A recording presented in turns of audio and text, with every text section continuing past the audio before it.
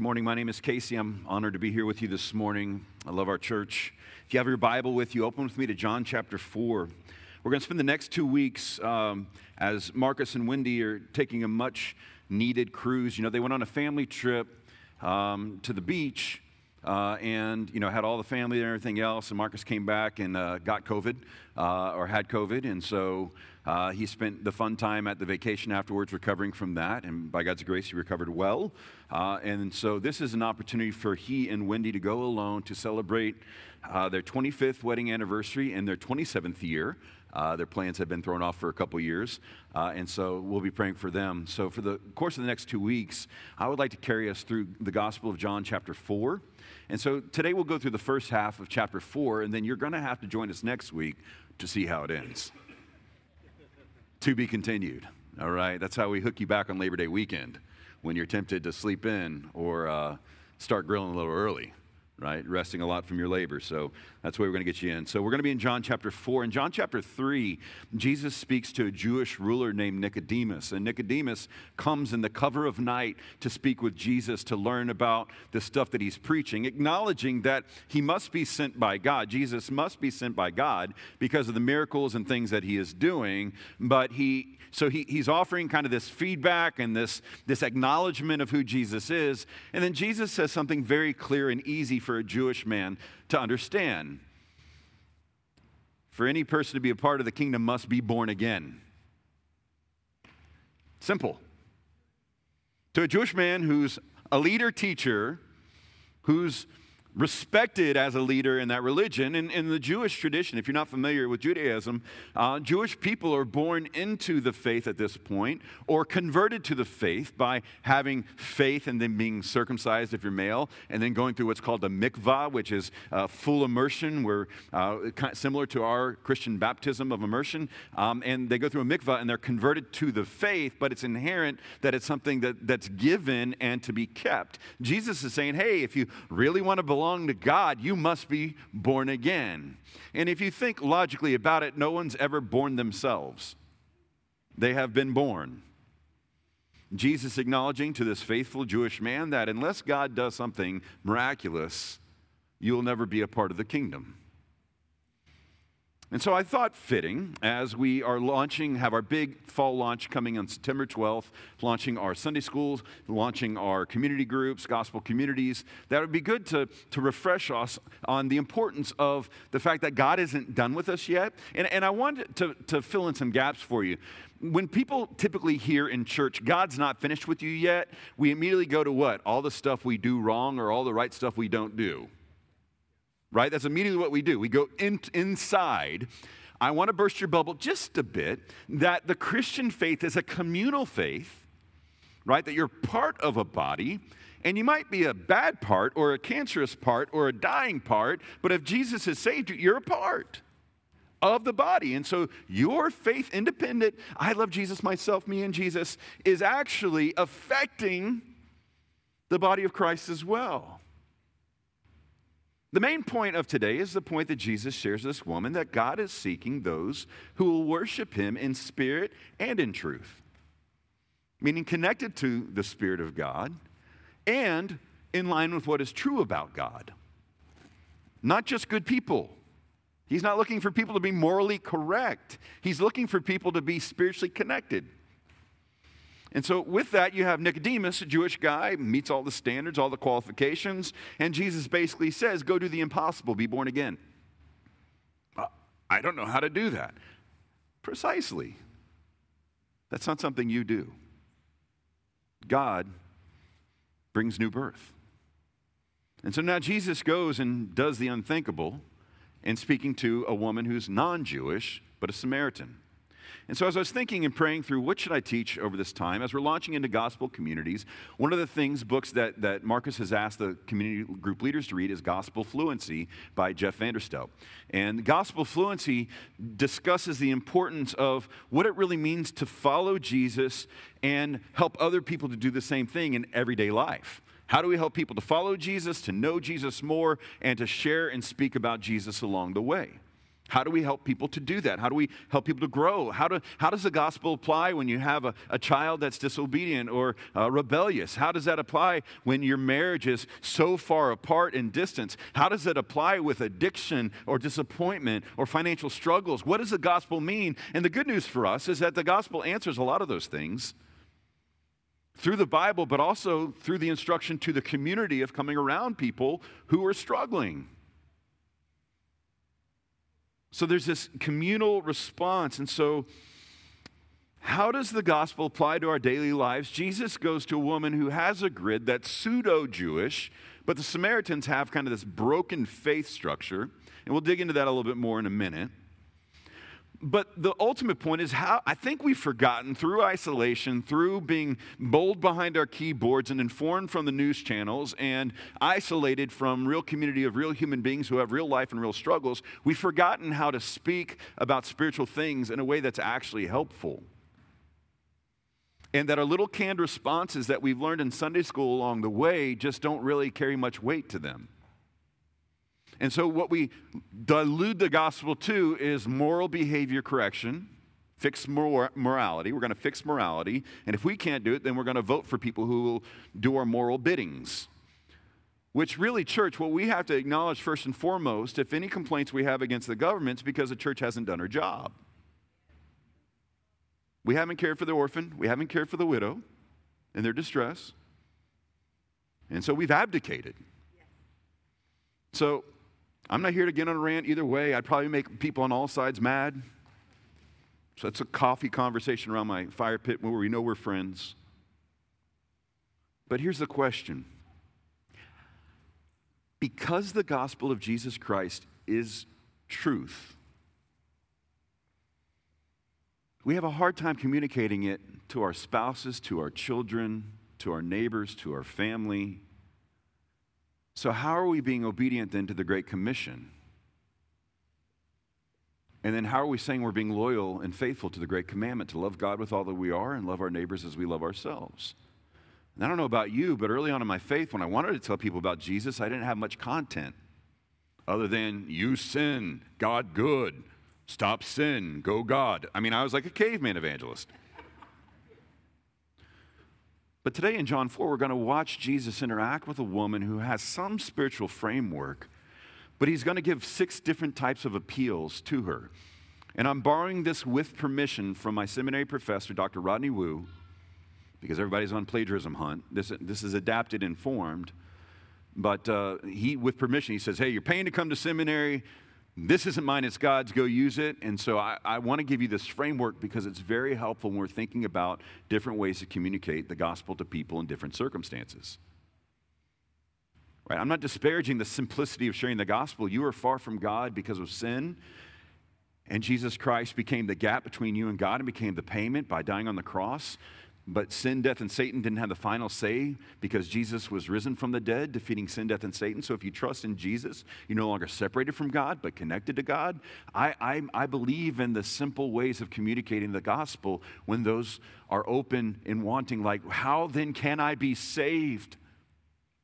But we see Jesus here interrupting a woman's day as she's walking out in a time of shame and isolation and hiding, and interjecting in very specific ways, speaking to someone that he, as a Jewish man, should not be speaking to. And so we have to ask the reason why, and let me give you the answer up front. Because God is seeking people that will worship him in spirit and in truth. John chapter 4, verse 1.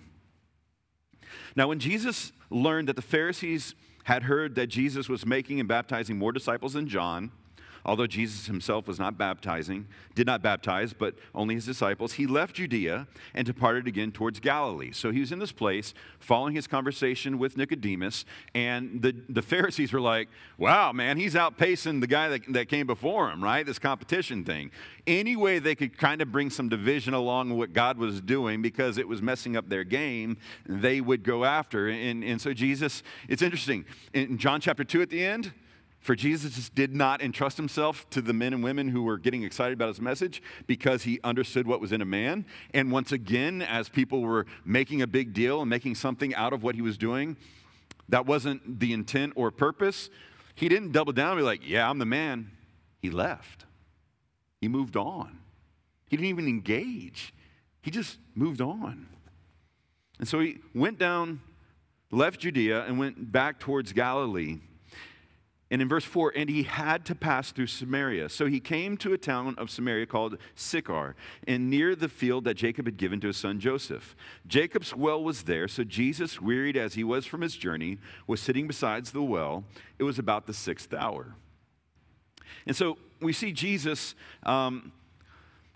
moving on from this competitive environment that he nor John, it doesn't state that either of them were engaging that, but he was seeing a lot of people, a lot of Jewish people be baptized, which in and of itself, asking a Jewish person to go through a cleansing ritual, even though they were born into a cleansed faith, could be very offensive, and the Pharisees did not like that. Because they were God's people, so why would they need to be cleansed? But those who realized that although they might have the right religion, their faith was out of whack. And so their faith, in obedience to faith, they submitted to baptism. And so Jesus moved on from that. Now it says that he had to go through Samaria.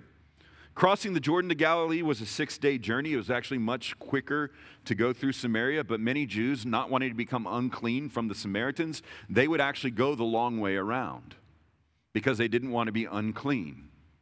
But it's interesting, the Greek word used here for he had to be, it had to be that he went through, is the same Greek word used in other parts of this gospel aligned with a divine imperative, a divine guidance, a divine movement.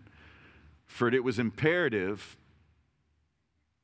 spiritually, divinely, for him to go to this place. There was a divine appointment, and Jesus obeyed, even though being in touch with these type of people was not good. But as we see throughout the Gospels, Jesus never took upon another person's uncleanliness because his superior and pure cleanliness would bring cleansing to all. His authority and power as God in the flesh was not going to be contaminated by the uncleanliness of others. Thank God. He had to pass through Samaria. Literally, it is necessary. And so we've identified some of these barriers going in here. There's a racial barrier because Jews, as we said, viewed Samaritans as half-breeds. And Israel was conquered in the northern kingdom in 722 BC. They fell to the Assyrians and assimilated, intermarried, all that. That's a big no-no if you're not familiar with Old Testament. Intermarriage between Jews and non-Jews, bad deal. Unclean. And so they assimilated and they came together, weren't supposed to. But there was also separation religiously. By this point, the Samaritans had formed their own religion, their own kind of offshoot of Judaism. So it wasn't true Judaism. It was kind of, they took some parts that they liked of it, like some of the offshoots of Christianity that we see today. They made their own religion. That was not the correct religion. And so, but they even went to their own temple on Mount Gerizim. And there was also a sexual no-no here in the sense of, in meaning male-female, never talk to women in public, especially Samaritans.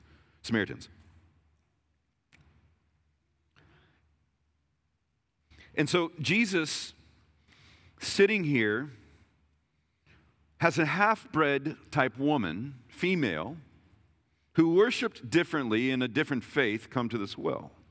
It says in verse 7, a woman from Samaria came to draw water. And Jesus said to her, give me a drink. For his disciples had gone away into the city to buy food. The Samaritan woman said to him, how is it that you, a Jew, ask for a drink from me, a woman of Samaria? So she knew enough to know that you don't do that, right? You don't ask from a Samaritan woman to give me a drink. And Jesus says to her, if you knew the gift of God and who it is that's saying to you, give me a drink, you would have asked him, and he would have given you living water. And the woman said to him, sir, you have nothing to draw the water with, and the well is deep. Where do you get the living water? Are you greater than our father Jacob?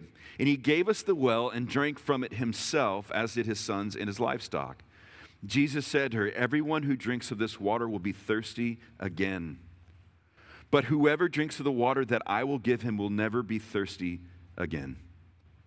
The water that I will give him will become in him a spring of water welling up to eternal life." And the woman said to him, "Sir, give me this water so that I will not be thirsty or have to come here to draw water." So the drawing of water was a job that was reserved for women, and most notable, reputable women would go in the morning when it was cooler or in the evening when it was cooler.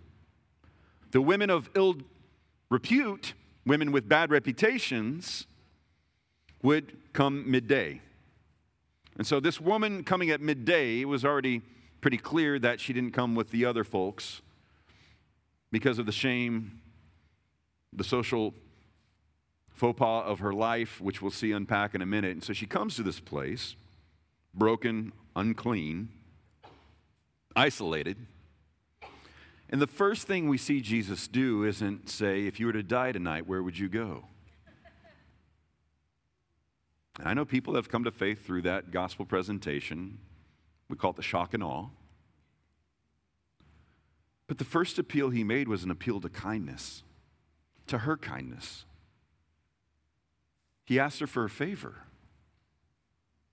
It wasn't like, "Hey, woman, get me a drink." It was, "Will you please get me some water?" And she's shocked by this kindness. It's interesting how far kindness can actually go. And when we really understand our identity of who we are in Christ, and as we strive to live as people who worship by spirit and truth, it doesn't mean we give permission to ongoing sinful behavior and give approval. But at the same time, it also doesn't mean that we run away and scream unclean. Jesus, in fact, was humanizing this woman and saying, "Hey, what you do is of value, and I need access to one of the fundamental life sources that we need to exist." So he begins there, and she comes to him, and the Samaritan woman says to him, "How is that you, a Jew, ask for a drink from me, a woman of Samaria?" This isn't supposed to happen, is what she's saying. Wait, who? Me? You talking to me? Wait, what? And so he appeals to her curiosity, and he says, "Hey, if you know who you're talking to, you could actually ask me for water. And the water I give you will spring up within you, and you'll never need to come and fetch water again, because the source of life, of what you're really longing for, the fulfillment of life, the eternity of life that you're longing for, isn't found really in that well. It's found in a person, in me." That source of life, that wholeness, that fullness that you're looking to find in relationships and identity and in religion. And so he makes her curious about this. And her curiosity is just, whoa, where do I get it? Sign me up. No more isolation, no more shame, no more confusion and opportunity. Where do I get this? So he gets her curiosity going. I think we've lost the art of learning to say some compelling things, because we leave the evangelism and ministry to the hired gun, quote unquote, to the preachers or evangelists. If you're visiting with us this morning, you might be like, "Who's this guy if he's not the pastor? Is he the pastor here?" I'm not the pastor here. I've been ordained as a pastor. I've served many years as a pastor. I've preached the gospel all over the place. I love teaching people the Word of God. My wife Stephanie and I love to work with our church family. I'm a Christian man with a gift of preaching that has been called to serve in ministry however the Lord sees fit at a specific time. I am not your hired gun. And if I might be so honest and blunt, because you can't fire a person who isn't yet on staff or isn't on staff, Marcus isn't your hired gun either. You're the one called to preach. You're the one called to share the gospel in your homes. You're the one called to disciple your children and your grandchildren. You're the one to go next door to your neighbor. If you want to bring people on Sunday, come and see. I guarantee Marcus and I and whoever else preaches will endeavor to preach the gospel of Jesus faithfully so that we can be your air support, if you will. But if you're a follower of Jesus and you've been filled with the Holy Spirit and you've been born again, you should have something to say that's compelling and curious and inquisitive and not frightened of every person who's living into their inborn nature, which is sin. People are so shocked when sinners sin. Guess what? Sinners sin. And their sin might not be as pretty as your sin, but even if you're in Christ, you still sin. You might have just learned to put some makeup on it. And so Jesus, speaking to this lady, appeals to her curiosity. What if I told you that you could be connected with the creator of the universe, known, loved, accepted, and set free, and it wouldn't cost you anything, any money whatsoever, just your entire life? Huh? Sometimes curiosity is just, hey, has anyone ever told you Jesus loves you? Like, genuinely loves you. And people here today and watching online, I want you to know, Jesus genuinely loves you. It's not because you've been lovable or you've done anything great, but he loves you. Yes, he knows what you did last night, last week, this morning, 2 years ago, 20 years ago. He knows. And he's proven it. Now, for those whose hearts are still hard and far from God, that might be like, yeah, whatever, I don't care. But you came here for a reason this morning. And so if nothing else, I hope to haunt you this week, if you're not yet born again, with the idea and thought that the King of the universe, who made all things, is right to judge all things, and is able to redeem all things, and will one day do so, loves you. No ifs, ands, or buts. And there's a way for you to receive and acknowledge and accept that love by hoping and trusting in his son Jesus. Now, if that's not curious enough for you, how could a perfect, holy, righteous God ever love someone as broken as me? If that's not curious enough for you, that's all I got. But Jesus here, he appeals to your curiosity. He slows down a bit.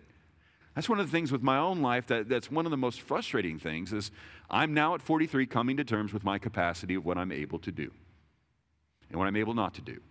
And in many ways, my mind still thinks I'm significantly younger and significantly more in shape. I know I'm not the only guy that feels that way. There's a lot more I could conquer in my mind than actually happens with this. But that's the reality. And what if we intentionally create margin in our lives to spend time understanding the Word? Jesus wasn't just knows everything because he's God. He was also a Jewish man who had grown up knowing the Word and the teachings of God and the law of God and the prophecies of God. And he's able then to take that truth and apply it in such a way, even to such a broken and sinful and separate woman, that it draws her in. He gives this appeal to curiosity. And her response is like, I want that. Where do I get it? But then also he gives an appeal to desire. He speaks to the thirst of the soul. I remember one of the times I used to travel and speak full-time, primarily at youth events, because when you have a faux hawk and you're young and a goatee, that's about all they let you speak at. And then church on Labor Day weekend, they'll let you speak, so I'll be here next week. I won't be able to do the faux hawk by then. But I went and I sat with a youth pastor. He was in his 40s at the time. I was in my late 20s. I was in seminary and I had it all figured out. I didn't.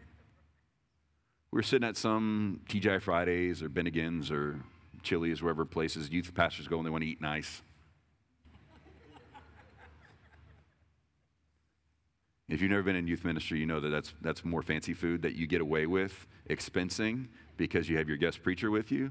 And so I would always let the youth pastor pick where we're eating, because I knew they had carte blanche up to TGI Fridays. It's funnier than you realize. Anyway, so I was sitting there with this youth pastor, and we were talking, getting to know each other and everything else, and I said to him, hey, man, how's your soul? And he looked shocked, and he started weeping. And I was like, I mean, the food's not that good, but bro, it can't be that bad.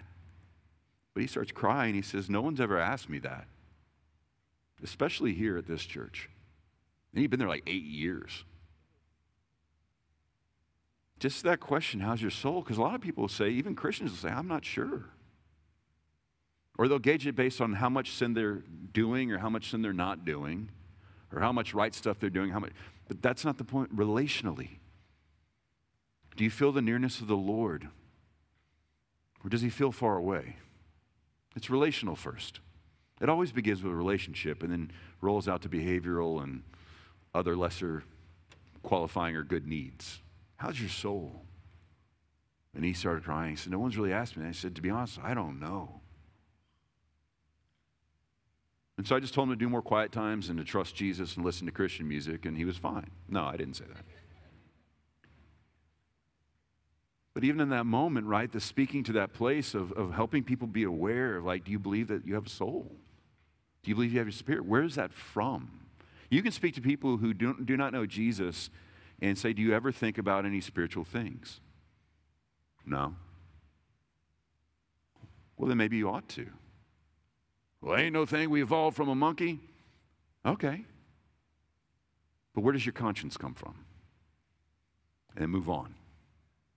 And when you come to desire and you start saying, like, hey, what if you could be facing really rough things, but deep in your soul know that it will be okay? They'll oftentimes ask, where do I get a prescription for that? Doesn't mean you won't feel anxious or stressed. Doesn't mean you won't be afraid. But deep in your soul, there's this peace of knowing that at the end of the day, it will be okay. And if you read the news and watch what they're selling through the advertising and marketing, and you look at social and you hear conversations, people are wondering, will it be okay? That's a desire of the heart and a cry of the soul. And we have something to say to that, believers. We have something to say when we see stuff happening in Afghanistan to these believers and saying, it is horrible and I wish we could do something to stop it. And I know people that are working to that end. But at the end of the day, for those folks, it will be okay.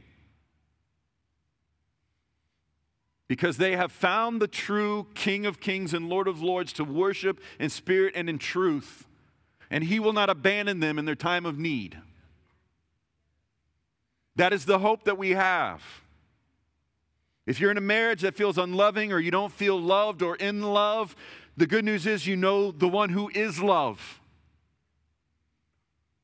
Quit looking to the other person to make you love again. Guess what? That's like two ticks without a dog.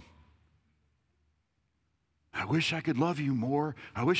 There's no real soul sustenance there. Look to the one who is love and acknowledge, I don't feel that. And a good thing he doesn't speak back and say, neither do I. Fortunately, it's more than feeling. It's proactivity. There's this desire in every human being who's been created in the image of God for the divine. Either they just believe they're too smart or too far away or already have it all figured out to really engage in what the Spirit of God is able and willing to do in us and through us for his glory. He goes on to say, and Jesus says in John 4, verse 16 through 26, Jesus said to her, go call your husband and come here. And the woman answered him, I have no husband. And Jesus said to her, you're right saying, I have no husband, for you've had 5 husbands, and the one you now have is not your husband. What you have said is true. And the woman said to him, sir, I perceive that you're a prophet. Our fathers worshipped on this mountain, but you say that in Jerusalem is the place where people ought to worship. Notice what happened here? We're going to change the subject. Oh, you're religious. You're one of those religious people. Where should I worship? Oh, I go to church. Oh, I've been baptized. I've been christened. I went to CCE or CCEF or whatever other acronyms there are in different faith traditions. Oh, I've done that. I've done that. Woo! Let's not talk about that one. Go get your husband. I don't have a husband. You're right. You've had 5. And the guy you're currently shacking up with is not your husband. You're just playing house. But you notice he doesn't start bashing her. He doesn't start saying, well, don't you know that that's just a highway to hell? Some of you wicked people have that song playing now. But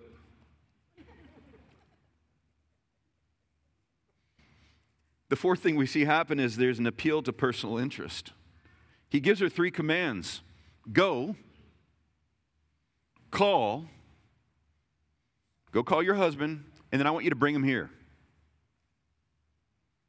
He's honoring the relationship and also exposing the truth. There's no spiritual head in her life because she's had 5. And really, Judaism only allows for 3 because they died pretty quickly or went to wars. Occasionally, the men would divorce the woman. So here in Samaria, this woman's had 5, and then now she's living. So beyond her being female, beyond her being Samaritan, beyond her being observedly unclean, she's now admitted to being thoroughly unclean. And Jesus doesn't say, well, shame on you. He says, hey, bring your husband here. Bring that guy here. That's right. You've had 5 husbands, and the one you have now is not your husband. What you have said is true. So he appeals to her interest. He says, hey, go call your husband and bring him here. Bring him with you. But he also then appeals to her conscience. He doesn't stay away from the things that are misaligned with God's truth or God's ways. But he does so in a caring way. He says, you've had 5 husbands, but he doesn't say, so therefore I'm going to stop talking to you now. You're not worth it. He doubles down. He doubles down and says, and he teaches them, right? So he's appealing to her personal interest. Go bring your family back. Let's chat this out. Oh, I don't have a family. You're right. You've had 5. And the guy you're with, a train of broken relationships. And notice he's not like, well, you must be unbearable or horrible. He doesn't say any of those things. In fact, when he's bringing her to account, he says, go get your husband. Bring the head of your home here. Let's have a chat. And no one has been properly caring for her, covering her.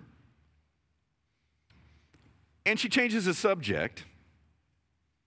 And she asks a question about worship. And Jesus goes on to say, in response to her, well, our fathers worshipped in this mountain, and you say that Jerusalem's the only place where we worship. And Jesus says to her, woman, believe me, the hour is coming when neither on this mountain nor in Jerusalem will you worship the Father.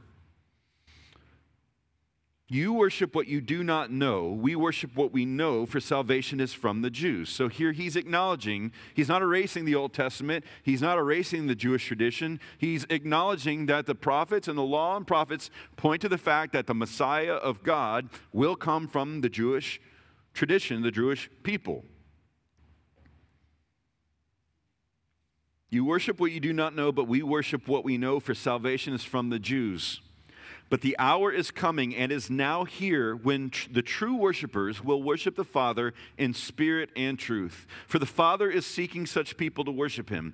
God is spirit, and those who worship him must worship in spirit and truth.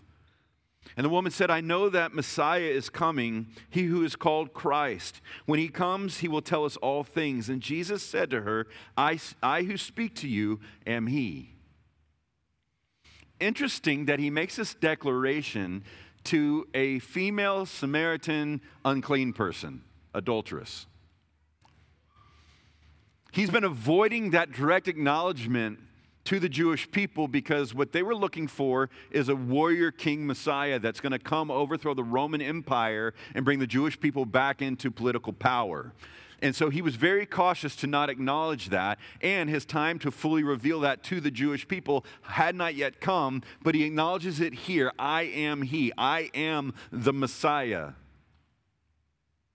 Jesus Christ is the Savior of the world. He is the sent one of God. He is the chosen one of God. He is the ultimate sacrifice for God's saving power and ability to rescue us from sin, death, and Satan. He is the one that is able to do so. He acknowledges this. He's saying, look, the appeal to your will is this. The place of your worship isn't the primary place. He appeals to her. The sixth appeal is appeal to the will. So the fourth one, for those of you note takers, he appealed to her personal interest, speaking about her husband, bring him here. Number 5, appealed to the conscience. And this one is the appeal to the will. If you want to have fun at lunch, say it 5 times fast. Appeal to the will. He answers her question on worship as he appeals to her heart. The place of worship isn't the conversation. It's not the point right now. The object of worship is what's important. It's not the where you worship, it's the who you worship. That's important. And the Father is seeking true worshipers. who worship in the Spirit and the truth. The only way to worship by the Holy Spirit is to be filled with the Holy Spirit. And the only way that we are filled with the Holy Spirit is by the supernatural power of God doing so in kindness towards us by His Son, Jesus Christ.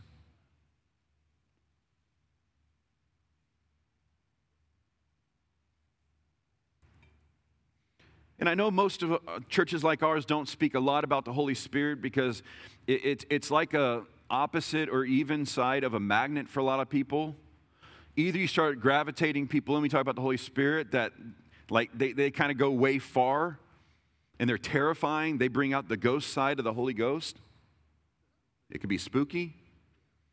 Or it repels people so far away. And in fact, the people I've met who've been mature in their faith and who walk in the Spirit and worship in the Spirit, they're not needing to brag about it to everyone they meet. They engage the Lord, and they're wise and discerning enough to be able to communicate with people in a way that meets them where they are, much like Jesus did today. The Holy Spirit is alive and well. The Holy Spirit is doing the supernatural work of taking out hearts of stone and replacing with hearts of flesh, so that once you were not a believer, you now are able to believe in faith.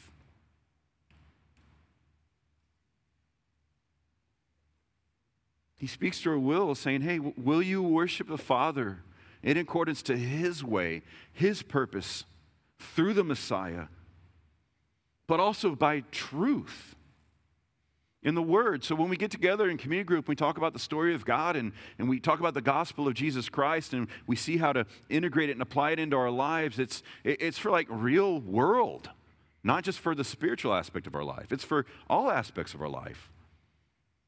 And we have the Bible as our guide and as our barrier, if you will, to guide us and lead us. And to be honest, I've been to seminary. I did my 90-plus hours for my Master's of Divinity, which is an ironic master's degree, which I've joked about before, but I'm now a Master of the Divine. That seems borderline blasphemous if you think about it.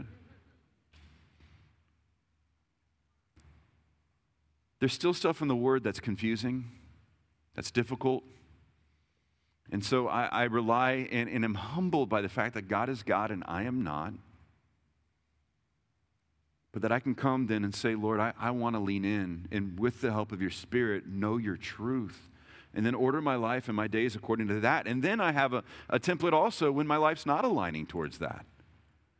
But there should bring with it a humility as we walk in the Spirit and as we stay in the Spirit to be able to call people out, trusting in the Spirit of God to do the heavy lifting of changing souls and changing minds and changing wills. So to the Jewish people, their priorities of worship were the where, the how you do it, and the who you do it. To Jesus, his order was who, how, and then where. There, you hear people say, I don't have to go to church. I can worship by myself out in the pasture and all that kind of stuff. And like, okay, yes, you can, but you're missing the blessing of coming with other people who are gifted and wired differently than you to engage in this communal life, to be refined by each other, to be challenged by each other. Hey, if you ever want to grow in patience, go to church. If you're feeling really like needing for sanctification, volunteer with 2 and 3-year-olds. Right? And it's that refinement. And don't get me wrong, like I don't think Redeemer is the only place to go or that we have it all figured out, by no means. But what I will say is that we are endeavoring to try to worship God in spirit and in truth. And when we're out of whack with the truth side, we try to realign. And when we're ignoring the spirit side, we realign. And we say, hey, we need you, God. We need your Spirit. However you wish to bestow it upon us. And he's not going to just ignore his people who are asking those types of prayers. He's a gracious and patient Father that meets us where we are. But he also comes after our heart, and he comes after our will, and he comes after our greed and our shame and our guilt. He addresses our fears. He liberates the addicted. He heals the brokenhearted. He is able and willing to do all those things. As we gather to worship, whether it's in a gymnasium with an eagle head or in a massive cathedral, or in an outdoor worship setting, or the small group gathered in our home, or in an underground church. It's the who of the worship that really matters. If you're aspiring in life and if your spiritual goal is to be a good person, then you're worshiping what you see in the mirror and not a Savior. And from personal experience, I'll let you know the Savior you see in your mirror will let you down and is not able to save your soul. Let's pray.